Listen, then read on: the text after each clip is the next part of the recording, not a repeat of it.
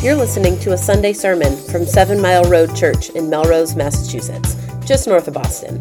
To check out more about us, go to 7milemelrose.com.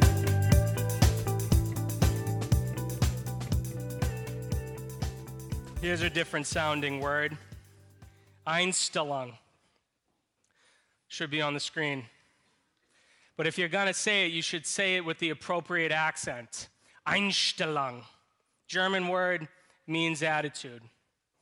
The Einstellung effect is a term coined after a scientific social experiment conducted in the 40s. And since that time, the Einstellung effect is known for the development of a mechanized state of mind, a programmed mind. The study took a handful of people and gave them a series of different sized water jugs and gave them a measurement problem to solve. Figure out how from X jugs to fill out Y volumes of water. Something to that effect. I can already see some of you problem solvers in the room licking your lips. People who like math homework and puzzles and test taking. Well, in the experiment, after the test subjects had figured it out, and they continued to successfully solve variations of the same problem, the sneaky scientist introduced a new, different problem in where there were better ways, even easier ways available to solve the problem. But what they found that instead of using the new, better, easier ways, the test subjects continue to go about solving the problem in the old way. Their prior successes and ways of doing things had blinded them to the better way. They had become programmed by the experiences that they knew. Now, we all get this, right? If it ain't broke, don't fix it. Do what works. But the issue arises when we encounter a problem that requires a completely different solution that we are unaccustomed to.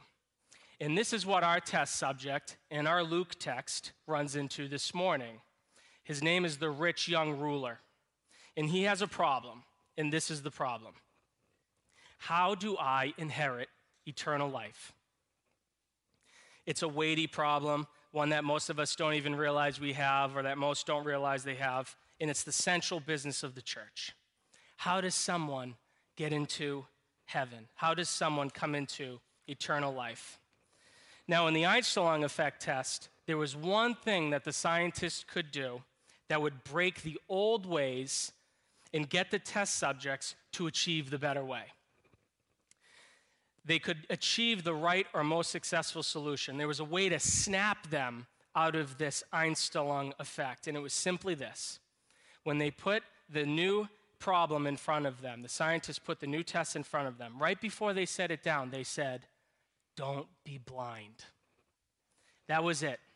Those simple words. That was enough to get the test subjects to see that there was a ruse.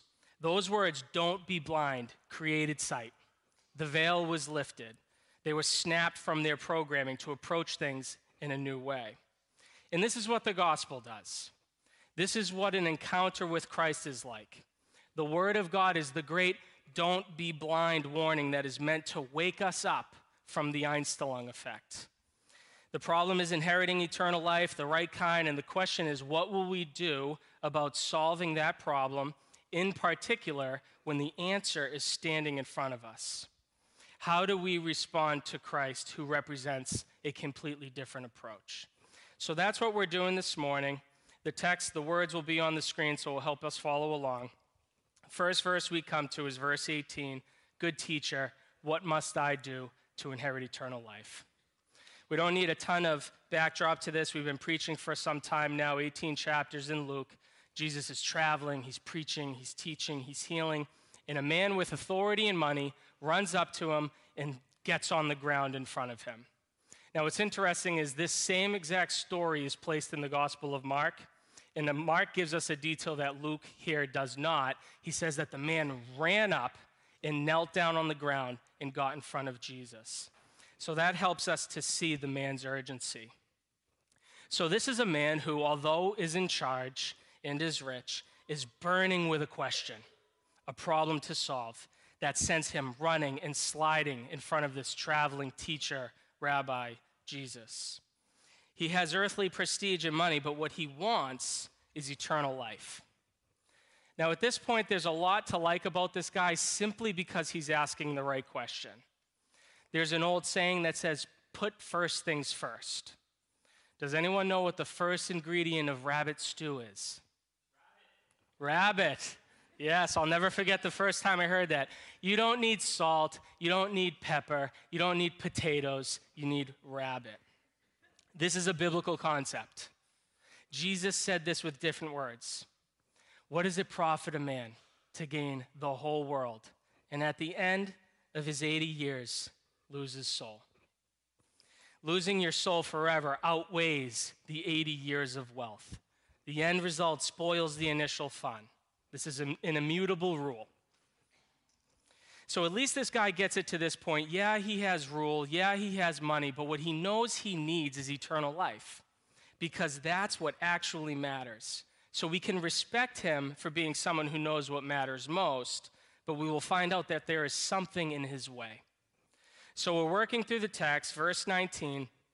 Jesus' first response back to the man is a question, and it's a powerful and impactful question, but it almost seems like an aside, but not really.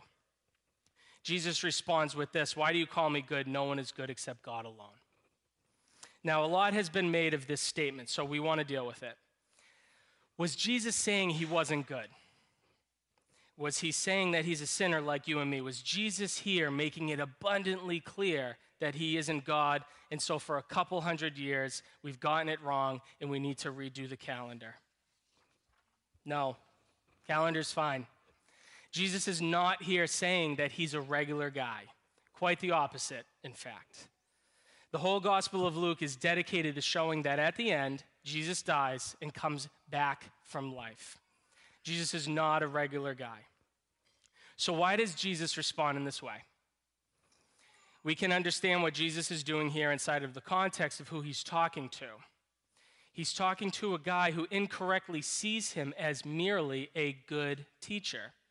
And Jesus is not mere anything. Jesus is God. So Jesus is correcting this man from throwing around a word of which he does not understand and pointing out that he is talking to someone of which he does not really know. So Scripture is what is supposed to shape our understanding of what good actually means.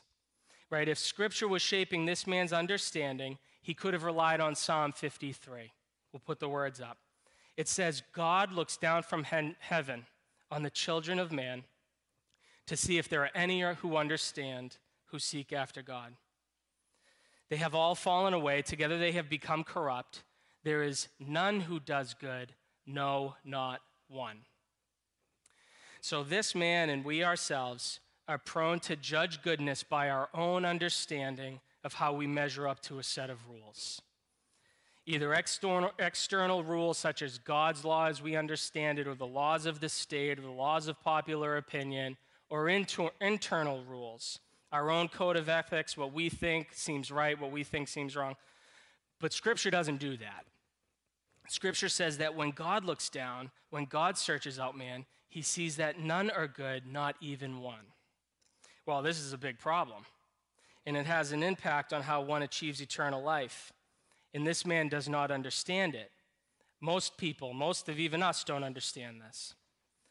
So when this guy runs up to Jesus with his incorrect thinking of, you're good, I'm good, we're both good, how do we inherit eternal life?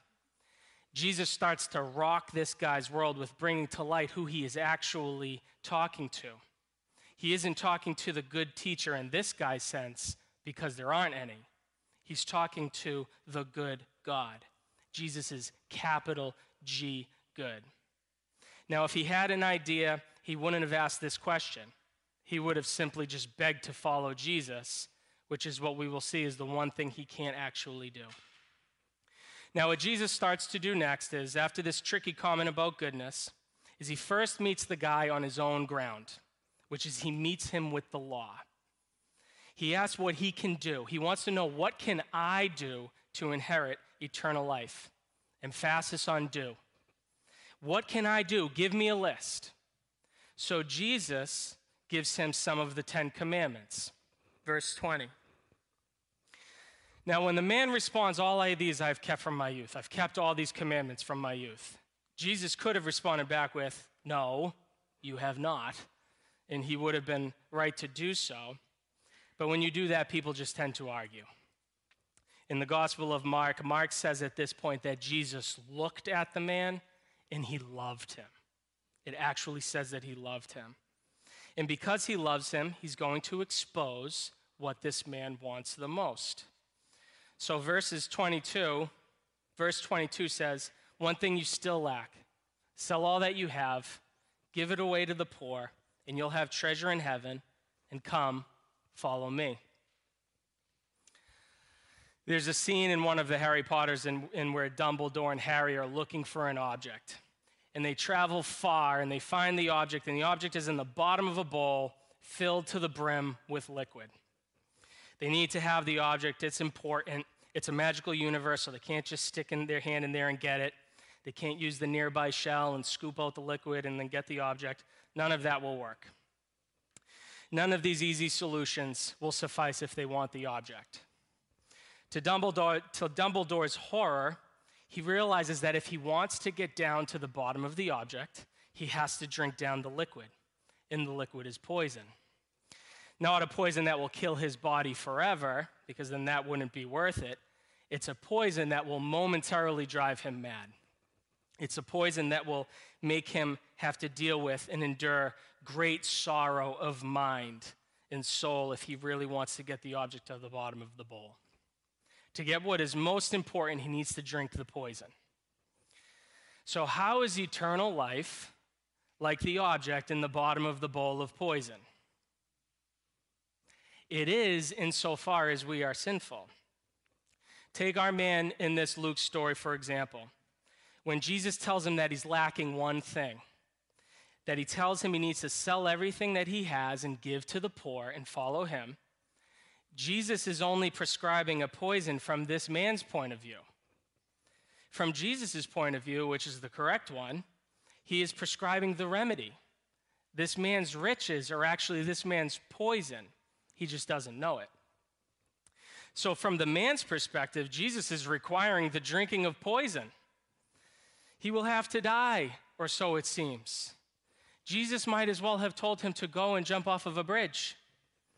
What could be harder or more absurd than divesting oneself from everything that makes life better, easier, more pleasurable, more secure? If he does what Jesus says, he will lose everything he has. He needs to drink the poison to get the prize. Now, that's one aspect of what is happening here. In the man's carnal state and his worldly thinking, the answer Jesus gives is simply too costly. But if we look closely, we see that the primary command is not sell everything. The primary command is let go of that stuff so you can grab a hold of me. Jesus says, follow me. Follow me is the command. Now, if we were to go back and remember, Jesus listed out a bunch of commandments for this man to keep, but he did not list the first commandment, which is, you shall have no other gods before me. He listed out a bunch of other commandments. He left off the first one. Sell everything you have is not one of the 10 commandments, but follow me is one of the 10 commandments. Jesus is not making a new commandment. Every person needs to sell everything they have and give it all away and live a life of poverty. What he is doing, he's putting his finger specifically and directly on this man's central issue, which he is trying to serve two gods, God and money. And the more important one to this man is money. And because of it, he cannot follow Jesus. Maybe it's better to say that he will not follow Jesus.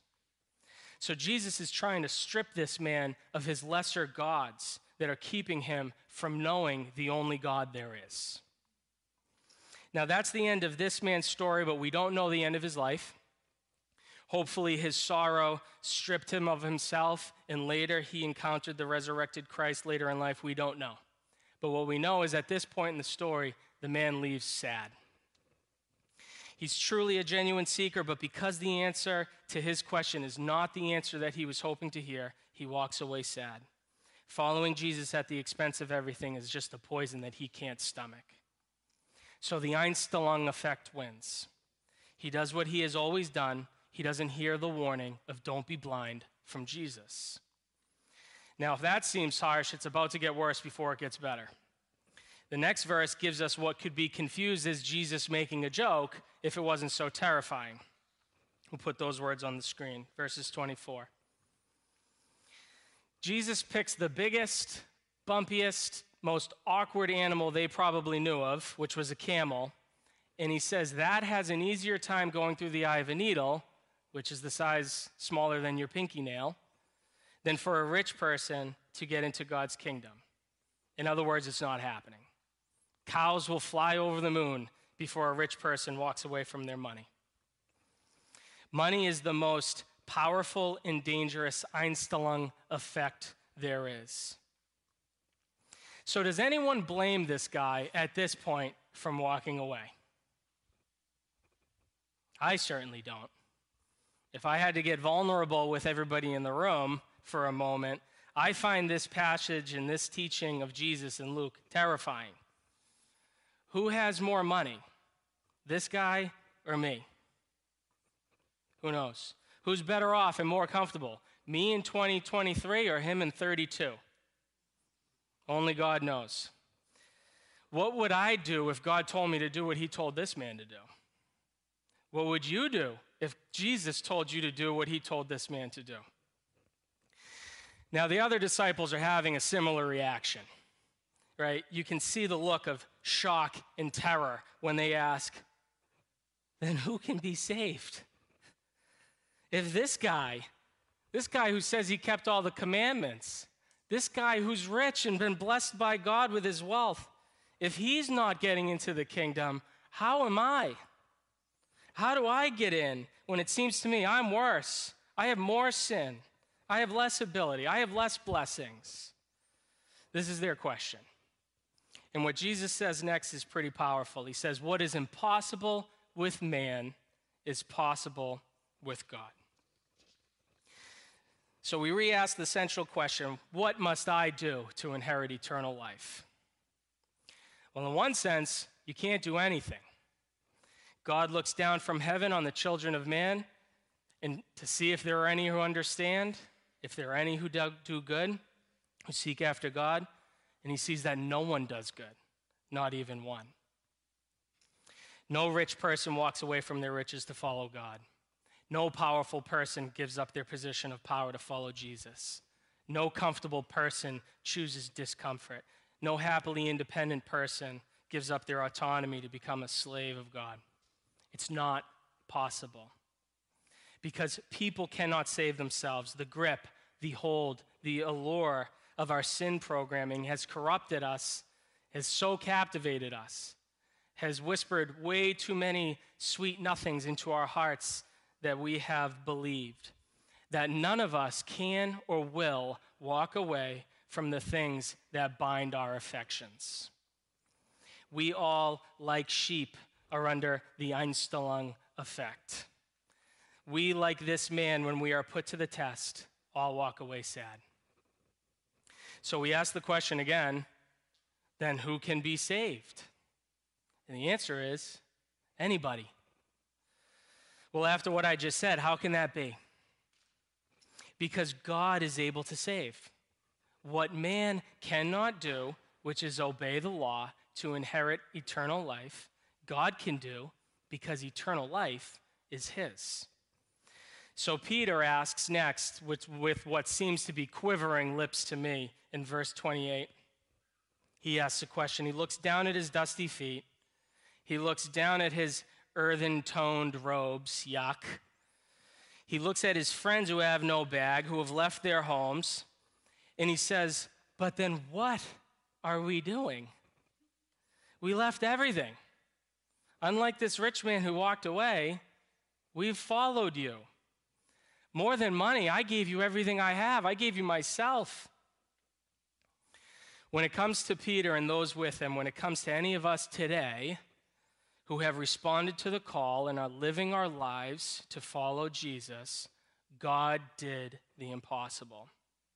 God did what they could not do.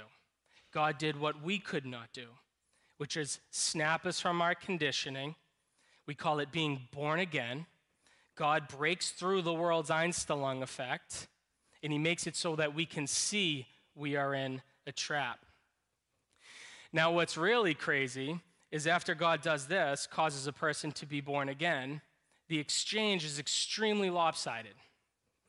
Jesus says that anybody who leaves this world's stuff behind for the sake of the kingdom of God gets more of what they had, and in the next life, more and forever.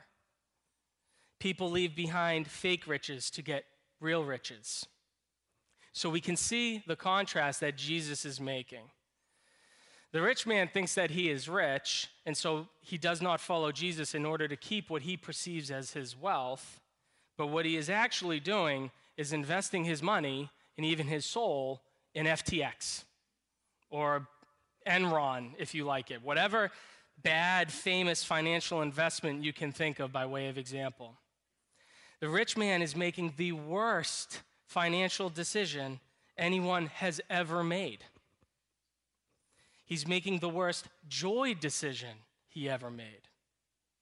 But the lowly and saved sinner who is born again and sees Jesus, and because of that sight,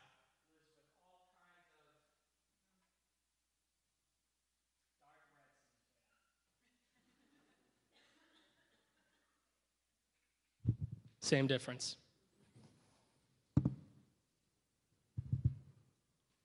Let me see where we were. And because of that sight lives with all kinds of sacrifices of time and money and energy for the kingdom of God, is investing their outcomes in a future that is better, more secure than anything the world can offer. And its outcome is eternal. This is the promise to those who follow and respond to the call of Jesus to follow him and inherit eternal life. Now we're coming to a close. It would have been great if we came to a close before the batteries ran out, but we didn't. We come to a close. The text itself is really its own application. We could all end right here. But what we want to do is apply this a little bit more deeply. So a couple of points to make. The first one is this: Where the Red Fern Grows. This is a book that is required reading, or I think was required reading at school at one point in time. Doesn't matter. My point is I have a point to make from this. The young boy in the book wants to hunt and kill raccoons. And if you haven't seen a raccoon in person and you're tempted to think that they're like cartoon versions of cats, it's not true. One walked by my house across the street during the day not that long ago, and it looked like a bear from the upside down. So I can see why people would want to turn something like that into a hat. In any event, the boy tells his father what he wants to do, and the father, like all good dads, tells him how to kill the raccoon. This is what he tells him. He says, go find a tree with a hole in it and put a shiny object in the hole. And he tells him, then go back to the tree and there will be a raccoon there, and you can... Well, the boy's confused. Doesn't really seem like that's a good trap, since the raccoon could just run away. It's not actually stuck or trapped. But the father explains that the raccoons become so obsessed with the shiny object that once they grab a hold of it, even though someone walks right up to them to kill them, they won't let go. They rather die than let go of the object. It's a version of the Einstellung effect. What are your shiny objects that are putting you in danger? What are the shiny objects that need to be let go of that you can't seem to let go of? Now, in our text today, one of the glaring ones for this man is his wealth. Jesus calls it out directly. And I've not really spent a lot of time on the money aspect of it specifically, but it's true. Money is dangerous, maybe the most dangerous. It is a shiny object for the raccoon, It is poison if relied upon for that which we are supposed to rely upon God for. So maybe there are some in here that need to hear that today. Jesus tells the man to follow him. One of the signs that would have showed off that he was actually following Jesus would have been a wild display of generosity. Maybe some of us do need to check our heart and see if we are following Jesus in this kind of way. So that would be an application for professing Christians in the room. But this morning, I am more so thinking of the person who, like the rich man, has a nagging haunt about this eternal life thing, but are not all in on following Jesus Christ. We have tried to build a church here that is sent to, has a mission field or mission front to the all set Bostonian. The rich man in our story was all set, but he had this nagging discontent in his soul. There was that constant hum in the background of his life that there was more, that God was real, that God has eternal life, and that a person should know a thing or two about that, because what is the point of living for 100 years or less and then losing your soul for eternity? So to anyone this morning who's listening and is in a position of really not following Jesus, but this problem of eternal life continues to be thrown in your face, thrown in your mind, it's resonating in your soul. What must I do to inherit eternal life is the last point. And it's breaking Einstellung. The grip of the Einstellung effect in our lives needs to be broken.